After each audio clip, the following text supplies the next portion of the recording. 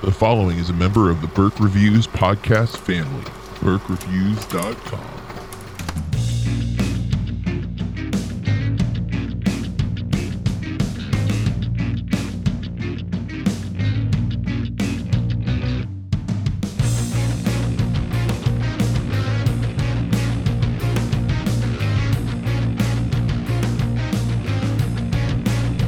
Hey everybody, welcome to Burke Reviews Movie Club bonus episode.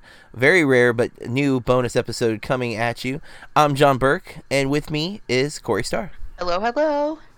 And we are going to be talking about a very special movie that we got to watch ahead of time, ahead of its world premiere, and this episode won't come out until after its world premiere, and that is Being Frank, the Chris Seavey story.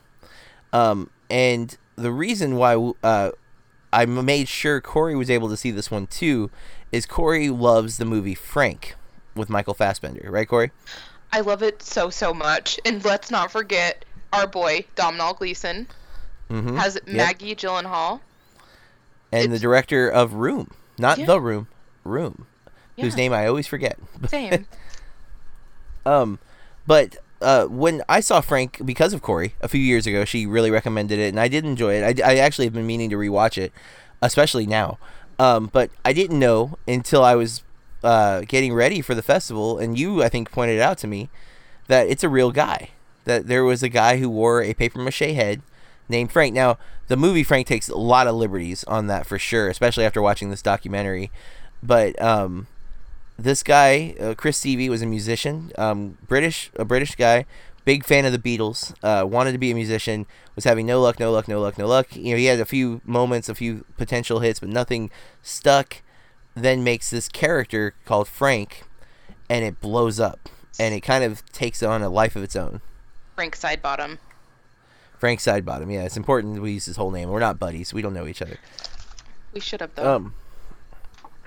But so this documentary kind of starts off with Chris Seavey, and you see his early life and him kind of developing into the guy he becomes, meeting his wife and all of that, becoming Frank, and then dealing with I think being a secondary character to your own life, that Frank took over and kind of ruled his world. What'd you think of the movie, Corey? Forewarning, I'm going to use the term love a lot. I am so happy and was so happy that I got to watch this, so thank you. And I feel important, like I mentioned on a different episode, because we're under embargo. I was like, yes. It's hard to not talk about the things that I love, though. I just loved it so much. I liked being introduced to... He did this, not Frank, but he tried to be and do what he loved for decades, and he's so admirable, I think, in so many ways, because I don't know about everyone else, but it doesn't take too many no's for me to get disheartened and rethink things, which isn't a good way to be, but still. I just loved this so much. And I actually, as soon as I finished watching this movie, I went in, ordered the book. Oh, interesting. Who wrote the book? I want to say Ron. I can look it up really fast, but he was one of the guys that talked a lot in the movie. I think he was wearing a hat, and it did, I think, say that he was the author a couple of times. Oh, okay. But there's a lot of interviews, and I do, before we get into the premise, and we will do spoiler warning for if you haven't, most likely you have not seen this unless you saw it at South by Southwest. But it's a really compelling story, and it is a true story, so some of the, like, quote-unquote spoilers aren't technically spoilers, but I really thought some of the cinematic choices for this documentary were really interesting. Like, the interviews are done on these really weird sets that some feel very surreal almost. Like they look like we're supposed to just be in someone's, like, room. Like, this is a normal... Yeah, but there's weird stuff going on, and like the clothes they're wearing are weird, and even the way the camera's positioned. The cameras, usually we're shooting a wide shot, down low, so we can see the whole room from head to toe with the person, and yet they're still full in frame, and it's a unique technique for interviews. Usually we do talking heads, we're looking at a mid close up, maybe a mid shot, and we'll cut to a close up for more, intense moments of conversation. But almost all of the interviews, I think, are shot like that, and I couldn't help but notice it because it didn't quite have a fisheye look, but it was definitely a wide camera angle, but up close, so we could see the room. And the rooms again had elaborate sets. Some were much more interesting than others. Some were, I think, either recreations of sets from the Frank TV show or actual sets from the TV show. Some had like Frank mannequins in the set. Yeah, or memorabilia. One guy I think was sitting in front of a keyboard, if I remember correctly, or a soundboard or something. Like it was.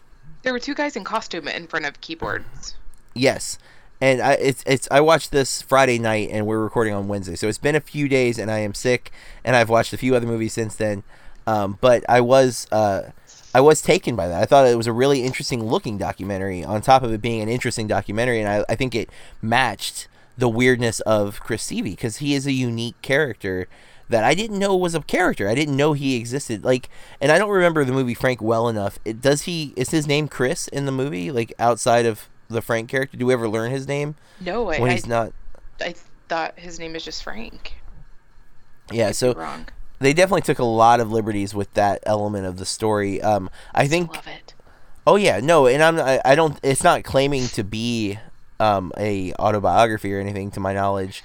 I don't know if it's listed as a biopic or not, but it's obviously inspired by this. I knew that it was like based off of someone, but I didn't realize how it's mostly. And I loved Chris Seavey's music. I'm definitely going to go out of my way to check out the Freshies and to listen to some of his other music. Oh yeah. But I'm not as interested in his Frank music, but I love the music from the movie Frank. Yeah, and I don't know. I thought the documentary was interesting, and I'm really interested in the Freshies now. As a result, I'm gonna flip through some of my notes and see. I thought their story when they met Ringo Starr, that his brother tells, was pretty crazy. That they kind of forced their way into Apple Studios. Apple. I'm just you're there and you get to talk to Ringo Starr, and he tells you got something. And they got to record even they were able to get in. They didn't get a contract, and that's the band basically broke up after that. I love the rejection slips scrapbook that he kept because he was sending demos. Yeah, it was heartbreaking and yet kind of comedic. I think it spoke volumes about his character, because it's one of those things. I think so many people now are afraid of failure or afraid of rejection that they don't take chances. And honestly, that was me. Doing this is still, every time we do a podcast, every time I write a review, it feels like I am not afraid of failure or rejection, like that I'm putting it out there to be read and nitpicked and chewed apart. And yet, it's, I do it. And I think he clearly has no fear when it came to that, because he just kept trying. No matter how many times he was told no, he would do it. I think that spoke a lot too about how much he loves art, because how many other musicians or artists have you seen that creates their full product from everything? Yeah, he was the mastermind. They showed a letter that he wrote, and I wrote down, I paused it and had to write it down because I loved what it said. You may well ask, what are you trying to do? And he said, I'm trying to make a living doing what I like. That's all. And it's such an honest and truthful statement. And I think speaks volume about most artists. Is not, we're not lazy. We're not, it's not that we don't want to do other jobs. It's just we want to be happy with what we're going to do. And so if we can make a living doing that thing, that's what we want. And I relate to that on so many different levels, and it really clicked, and I think it spoke volumes of his character. We didn't give a spoiler warning. Well, luckily we're in the beginning of the movie, so okay, perfect. Let's get into a spoiler warning. Okay, guys, we are going to talk about Being Frank, the Chris Seavey story, I believe, in great detail. If you have a chance, please go check this out. If it's screening by you, go see it there. But full steam ahead. You've been warned. I like the cheese on toast is his favorite food, but he liked it burnt, where the cheese would catch on fire. Apparently, that was a story that somebody told. His daughter told. Ah. I loved so much the the stories from the people that were close to him. And I mean, most of the time when we get a documentary like this. I feel like it usually is that, but I feel like sometimes it's so easy to forget that they're people. Yeah. I loved the use of his, I'm guessing it's his handwriting. It's someone's handwriting as a transition, and like for his quotes and stuff. I loved that a lot. And then his first big single was the "I'm in Love with the Girl" at the Manchester Virgin Megastore Virgin Megastore checkout counter, or checkout desk. And yeah, I thought that was about his wife. I think if I understood that correctly. I mean, he did so many unique things. The album that had like the computer program on the other side. He was such an innovator, and I think he was so ahead of his time. Yeah. That was for the single Camouflage, and it was just him. I don't think he had a band with him, it said. But it says that he made the world's first computer promo.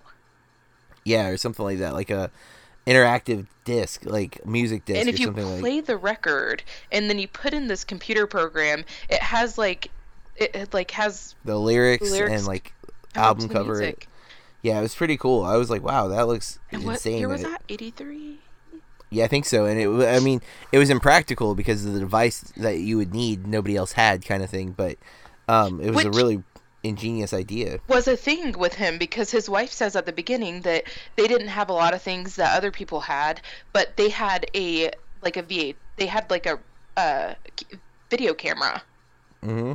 Because he did his whole product. I wish that I could get a hold of he made the comics, and they were handwritten, and he would include handwritten notes to people that were signed up to get them. He would draw all the cassette labels, and I just thought it was so great.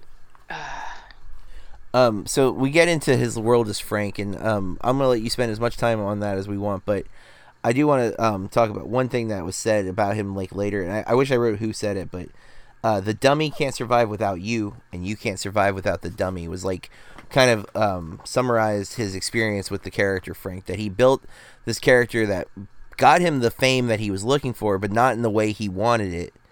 And yet he couldn't leave it because that's the only way he could have the thing he wanted. And it definitely seemed to mess with him. And we learned that he got really bad into drugs and alcohol, and left his wife. And it was pretty, that part, I was surprised because when we meet her, she's introduced still as his wife. And throughout the film, like, there's no indication that they're not together. And then when she reveals, like, at that point that he left me, I was like, oh, wow, I didn't see that coming, because it's like you're being referred to as his wife. And I had such a hard time that they just got a divorce like that. And she even said that it was this thing, and we were together for like 26 or 27 years, and it was just over. It just ended. Yeah, like abruptly, and the way he asked for it even sounded very abrupt. Like he's just like, I don't want to be married. After he came back to her. Mm-hmm. I was very sad, and it kind of made me feel negatively towards him, but then I had to remember he's a whole person. But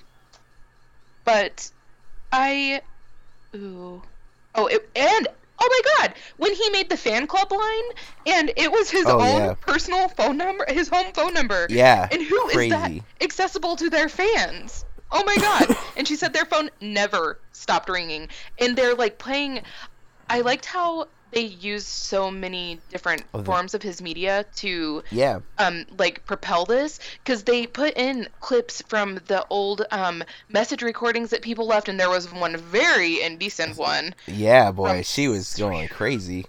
Pipe down, pumpkin. And there was like at like closer to the end, this was like towards 92, but that lineup for the Reading Festival, Nick Cave, Mudhoney, Nirvana, Ride, Manic Street Preachers, and then Frank Sidebottom was part of the lineup. I thought that was nuts. Yeah, I didn't realize that, actually. I mean, I don't know how I never heard about this guy, because I don't either. That's the thing.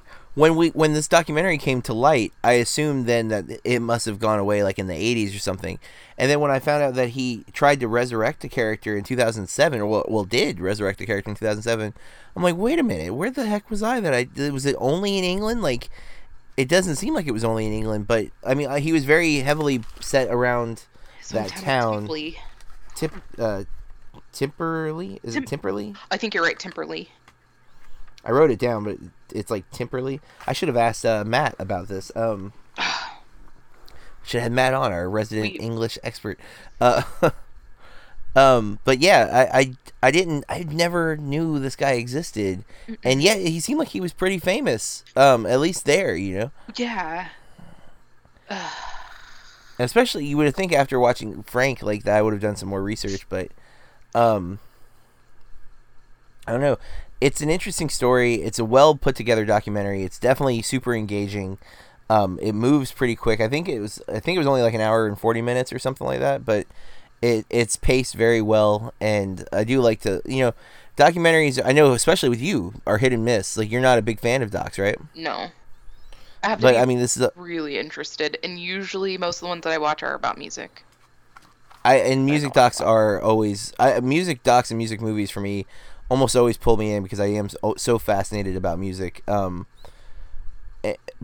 I do like documentaries. I've actually found over the last couple of years that I can really enjoy a well-told documentary. No different than I can enjoy a well-told narrative, because documentaries are just showing real-life stories in most cases, And there are some out there that are more experimental where they just, or the approach. This is definitely heavy interviews. Almost all interview, it's interview-driven, voiceover. We hear a lot of music, a lot of audio tapes from Chris Stevie. Video clips and things from his experiences as Frank. Some of the Frank stuff did have me cracking up, like the whole soccer thing. The big shorts. Yes, and he made everybody else, and they took all these photos together. And I forget, what was that called? The books that he kept each season. Oh yeah. And all of I wish that I could just touch one because they're so amazing. I was really surprised at the paper mache head. Like, there's a couple of shots where you get to see the inside of it. And like it's like heavy foam, and I didn't realize he was wearing like nose plugs to make the voice nasal. I didn't either. And like, I mean, it was crazy when we saw him take the paper mache head off, because for most of the doc we just see Frank, or we see Chris Stevie. We don't see him become Frank, nor do we see Frank become or return to Chris Stevie. And when they finally did that, it was really shocking. Like, to me, I was like, wow, we're actually getting to see like behind the scenes of it too. I kind of want to. Okay, I have a couple more things I really want to talk about. I thought he was so fun, and I liked the part where his wife talks about how fun he was with his music. And I love Joy Division, but at a time when we had all these super serious bands, here he was like being crazy. And when he stole the Stiff Records letterhead, and he was sending out secret meeting invitations to all the other record labels. Yeah, that was pretty ingenious. He got to interview really awesome people. I saw he interviewed Baby Spice. Emma Bunton. And why am I forgetting one of the musicians from the Smiths?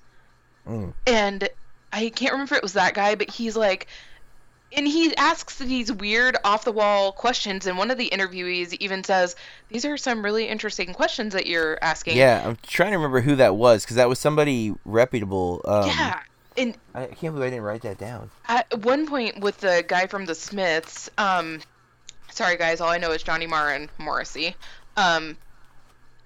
he just stands up and goes and gets in the shower with the Frank head on, like, and they show that. Yeah, him showering. Yeah, I don't have who he interviewed.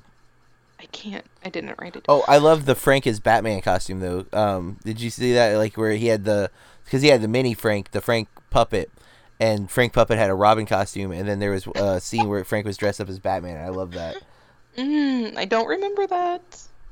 Really? Yeah. Well, I'm Batman obsessed, so anytime I see Batman, I'm like, oh, Batman. I love that they also kept, see, I told you guys, love. They had, like, that photo album of all the photos that they had with fans that dressed up as Frank. Yes. And I think it was his brother. Was really cool. And he was like, some of them are really good, and some of them are very bad. And yeah. I can't imagine that making a papier-mâché head is easy, guys, so I would. Well, you saw the work that went into his. Like, it wasn't just paper mache. I mean, there was like foam padding, and then I mean, I forget. complex. He used mesh for the eyeballs so he could see out, and it was just nuts. I mean, it was a pretty, like, it's silly looking, but at the same time, it is it's pretty artful. You know, like, it's crazy that he was able to construct this and make this whole character, because it started off with him being like a obsessed fan. Like, Frank was an obsessed fan of Chris Seavey. And then that it evolved where everyone just wanted Frank, and you know, the music that he would play, like, I'm not even sure how he was able to play. A lot of the songs are just like him mashing the keyboard. But he can't see that well. You know, he doesn't have full range of motion of his neck or anything in that paper mache head. So a lot of like the playing the music was just keeping it definitely simple and just one or two keys at a time on the keyboard, or having like pre-made beats. And but the songs that you hear in the movie of Frank's are not, I wouldn't say they're good songs. They're funny. Yeah, I don't feel like they're supposed to be. Which also, yeah. What does that say to him about all of the music he worked so hard on and that is good? Well, and that's the tragedy of his life. And a big spoiler, I guess, he is dead. I don't remember. Was it a heart attack? I think that he died from. No, he had cancer. Oh, that's right. That's right. He had cancer. And he died only a few, like 2 or 3 months after he found out he had cancer. Because he had resurrected his 5-year Frank plan, and he was like in year 3 or 4, I think, when he passed. He was finishing up 4, and then he was going to retire it altogether. But but I mean, he did have a career. Again, it wasn't what he wanted, which is, you hear that story from time to time. You know, you want to be a dramatic actor, and you end up being a comedic actor, or you want to be. Yeah, you get stuck in this world, and everyone wants you to just do the same thing, and you know, you got to do what you got to do. It did make him depressed. I was surprised for 2 reasons that he ended up working with Bob the Builder. Yes. And there he is again, just doing what he's done his whole life with that. Like when he went into Apple Studios and he wasn't leaving until they gave him something. And then with that job too, he went in and they were like, well, we don't really have a job. And he's like, and he didn't leave. He just came back every day. Like, yep. Well, and but Bob the Builder resembles Frank to me, like, because of his head, right, the big head, that big head. So I was like, oh, that's kind of funny, but yeah, like that was cool too, because I had no idea this guy worked with this, you know, iconic TV series, you know. And I don't know who it was in relation to the show, if he was the director or a writer or something, but he said that he worked on some of the storyboards and he built some of the sets. I mean, like they're mini sets. They're for the claymation, but and that what he did with so little. Yeah, and you see that throughout the film. The guy was super creative. Like all of his cassette tapes that he made the cover art himself, like they're gorgeous. Like they're really cool art covers. Like, and he just was drawing them like per album. Like it wasn't like making copies. It looked like he drew them for each cassette tape. And they said they were made to order. Yeah, like I think his brother said. And I just feel like there were so many interesting pieces of, like, so much, like, interesting anecdotes and little stories and things. And I loved when they're, like, talking about the supposed code around the borders of the different artwork that he makes as Frank. Yes, and that's in the credits. Yeah, and they go back, and mathematicians and, like, this team of code breakers go in, and they figure it out, and then they end up finding the code in the back of his address book. It was there the whole time. Yep. Just sitting there. Yeah. I feel like I'm taking over this podcast. I'm sorry. No, I'm glad you are. This is a subject that I think you're more attuned to, because you were really into Frank, and this is something I didn't even know existed until you pointed it out to me. And I would like to point out the Freshies are on Google Play Music, as is a lot of the Frank Sidebottom songs. So. Oh, the Freshies, what we heard of them, I liked a whole lot. The closing quote, now here he is writing again, or someone is writing, and now let me know what you would like to do, and give me just one good reason why you can't. Yeah. I mean, that hits home for me so much. You know, that's everything, that I teach, you know, because as a teacher, I'm constantly at odds with my students and sometimes with their parents, where they love film, they want to pursue film, but they're afraid, and it's like, we're told that the arts don't pay. Like, it's a risk, though. I mean, look at Chris Seavey is a good example of the risk. He never got to achieve what he wanted, and he did have problems. Like they talk about his financial problems. Like Frank was successful, but he was in severe tax debt. So there are. It's not like this is an all happy story. He doesn't find fame and everything works out. It is a question, and he doesn't seem fully satisfied by the later part of his life. He's apparently cheating on his wife a lot, doing a lot of drugs, drinking a lot of alcohol, still trying to fill a void that's still in him for whatever reason. So while there's a lot of things about the character or the person, I guess I don't mean to say character, but that imply you should follow your dreams. There's definitely a cautionary element to it. Like you have to be able to deal with those losses and those failures. And while it looked like early on he was taking it with a grain of salt and being positive, it clearly wore on him. I mean, the fact, especially because all those rejections, and then the one thing he doesn't mean to get famous with is the thing that makes him famous, and then he's stuck. So there is a tragic element to it for sure. And while we can appreciate all the art that he made now, it's depicted that he's not. Obviously, there's some happiness. It's not like I don't think he's depicted as like some evil guy or anything like that. But he's definitely a troubled artist. The very common cliche of the troubled artist. For some reason, Vincent Van Gogh keeps popping in my mind, thinking about him. We're taught that A, the arts don't pay, but then B, like if you work hard enough and you want something enough, that it'll work out. It's the happy ending that we'll get. La La Land, for example. They go ahead. No, I don't want to spoil La La Land, but La La Land, and then there is hope. Obviously, there's tons of movies made every year. We watch them, we talk about them. That's what this is.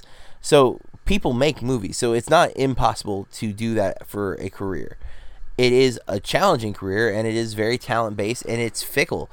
You might be super famous 1 minute and then gone the next, right? Like, or Chris Seavey's character here, or not character, Chris Seavey's life. He's not famous. He has a hit, not famous again. Has a hit, not famous. Gets Frank, is unhappy with Frank, apparently. Even that falls through eventually, and then he brings him back, and then it's just ups and downs, constant slides. And yes, there are actors like Meryl Streep who has had a career of what I think has been constant success. Maybe she's had some downtime that I don't remember or can't think of or wasn't aware of. But then there's other actors who you hear about, like, oh, they won best performance, and then you never see them again. Hear from them again. Whether by choice or they just can't do it again. They can't replicate, or the next movie they do doesn't live up to it. Or like Nicolas Cage is such a great example. For a long time, he was considered this top tier box office draw. Now he's a joke. It's crazy how quick it can change. All that money he's making. He's still working. Yes, he is still working. Just not working on stuff that's making lots of money, but I'm sure he's still getting a living from it. But I appreciated that they gave us that little bit of closure with knowing that his archives are being preserved at the Manchester Public Library, if I ever get to go there. And I was really sad, and I kind of had to pause and rewind it and then rewatch it and then go Wikipedia and Googling when they did this movie is in memory of, I forget the first person, and that makes me awful. But then it says his youngest son. Oh yeah, Harry Seavey. And then I had to go do a little digging because I was really sad and he was really young, and I was afraid it would be something like we normally hear. And he was a musician too, which they have him sitting in like a room with instruments and he's holding a guitar. But he was a cyclist, and he got killed by a driver at the age of 24. This driver hit him and another cyclist. The other cyclist had minor injuries, but he ended up passing away from it. What year was that? I'm not sure. It's got to have been kind of recent, right? Because like I didn't feel like his interviews were older. No, I can probably. I just was kind of. I thought that I was wrong, and then. That's a shame. Yeah. It says 2017, but. So last year. Holy heck. Yeah, in February of 2017, the man that hit him was arrested. Yeah. So. Wow. Yeah. That's tragic. Man, but it's a documentary, especially I think if you're a music lover or if you're just interested in someone relentlessly pursuing their dreams. I think it's a very compelling documentary. It's interestingly shot, and it's a crazy story. Like there's some really funny moments in this movie. I kind of maybe made it sound like it's just a downer of a movie, and it's not. There's a lot of fun in the movie. Some of the interview guys are cracking up at stuff, and then some are pointing out like how odd Chris was and things like that. But I really enjoyed most of the interviews. They move quite. It's cut pretty rapidly, I would say, for a doc. It moves. I had to rewind and pause so I could read some of the things because. Yeah, and there it is a lot of there's a lot of different accents and going on, so subtitles is a good idea. But I didn't know how to turn on the subtitles, or if I could. Yeah, and I don't. For our screener, we may not have had that option, but by the time people are listening to this, it's on Netflix or it's on Amazon or it's DVD or Blu-ray probably. I don't know how big of a theatrical run, and that could be determined based on its world premiere, which again just happened at South by Southwest when you're listening to this, because we cannot post this until after that, but we will be posting this. So I think that's our review. I think this is a must-see documentary. I see it is definitely a must-see. Yep, and we are, of course, biased because we're both music people. We both like the movie Frank, even though, again, while Frank is definitely based off of Chris Seavey, it is not an autobiography or even a biography, I would say. It's just based on the character of Frank. And what if the proposal? But this movie is the real Chris Seavey. See his genius. I'm going to listen to the Freshies this weekend while I'm walking around Austin in between my my screenings. But that's it for this episode. You can follow me on Twitter at Burke Reviews or on Instagram or any of those other things. Corey, where can they follow you? At Corey R. Star, 2 R's on the end. And at this point, I will have been writing on South by Southwest for several days now. So hit BurkeReviews.com and read my reviews of what I saw while I'm there. I'm going to try to get them up daily, at least a few every day. I'm not sure exactly how many movies I'm going to see a day, but I'm sure it'll be between 3 and 5 every day for the next 9 days, or 8 days. Yeah, and Big Tuna will be filling in for me with the new releases that I'm not going to get to see because I'll be at South by Southwest. So any of the new release films, we'll have reviews up from Big Tuna so that you can keep up with those films as well. Subscribe to our podcast, and I think that'll do it for this episode. Corey, thank you so much for doing the bonus ep with me. Thank you. I'm so glad we got to watch it. Yep, and I wish you were coming to South by, but maybe next year. All right, folks, keep it real. Peace. Bye. Hey, everyone, it's John Burke. You know how much I love movies, and if you're listening to this podcast, there's a good chance you love movies too. And what we do here at Burke Reviews costs a little bit of money. It doesn't cost a fortune or anything, but none of us are rich, and that's where you come in. You can support BurkeReviews.com by either subscribing to our Patreon, where you can give a set amount to us monthly, $1, $3, $5, and $10, and we're not asking you to just give us your money. You get perks for signing up on our Patreon.